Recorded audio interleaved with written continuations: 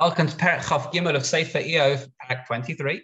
Iyov says he's now responding to Eliphaz. Remember, Eliphaz accused him of stealing and doing all these things. He's not really righteous.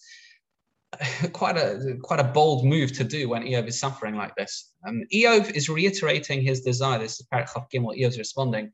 He says, I want to present my case before Hashem. I want to prove my innocence. I want an audience with Hashem, so to speak. He says, Hashem's mitzvahs are more important than physical sustenance. He admits that.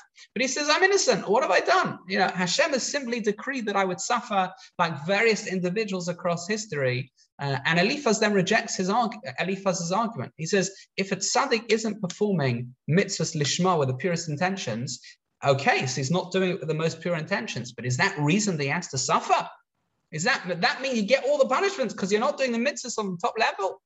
The illness prevented Iyov from seeing Hashem clearly and therefore caused him great confusion. That is the point of Metzudas David. I think it's such an important point. We've said it before, we'll say it again. Understanding where people are coming from. Here, the illness, the suffering is warping Iyov's view on the world, so to speak. We are not divorced from our situations. We don't live in a vacuum. We live through our lives. And of course, there are messages that happen or are given to us through our lives. But we need to make sure that our philosophy net is clear.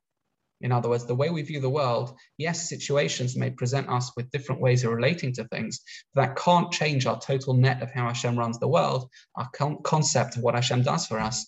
It's very important. This is the argument effectively that Eliphaz is making, and Metzudas David underlines here at the end of Perek Chaf Gimel.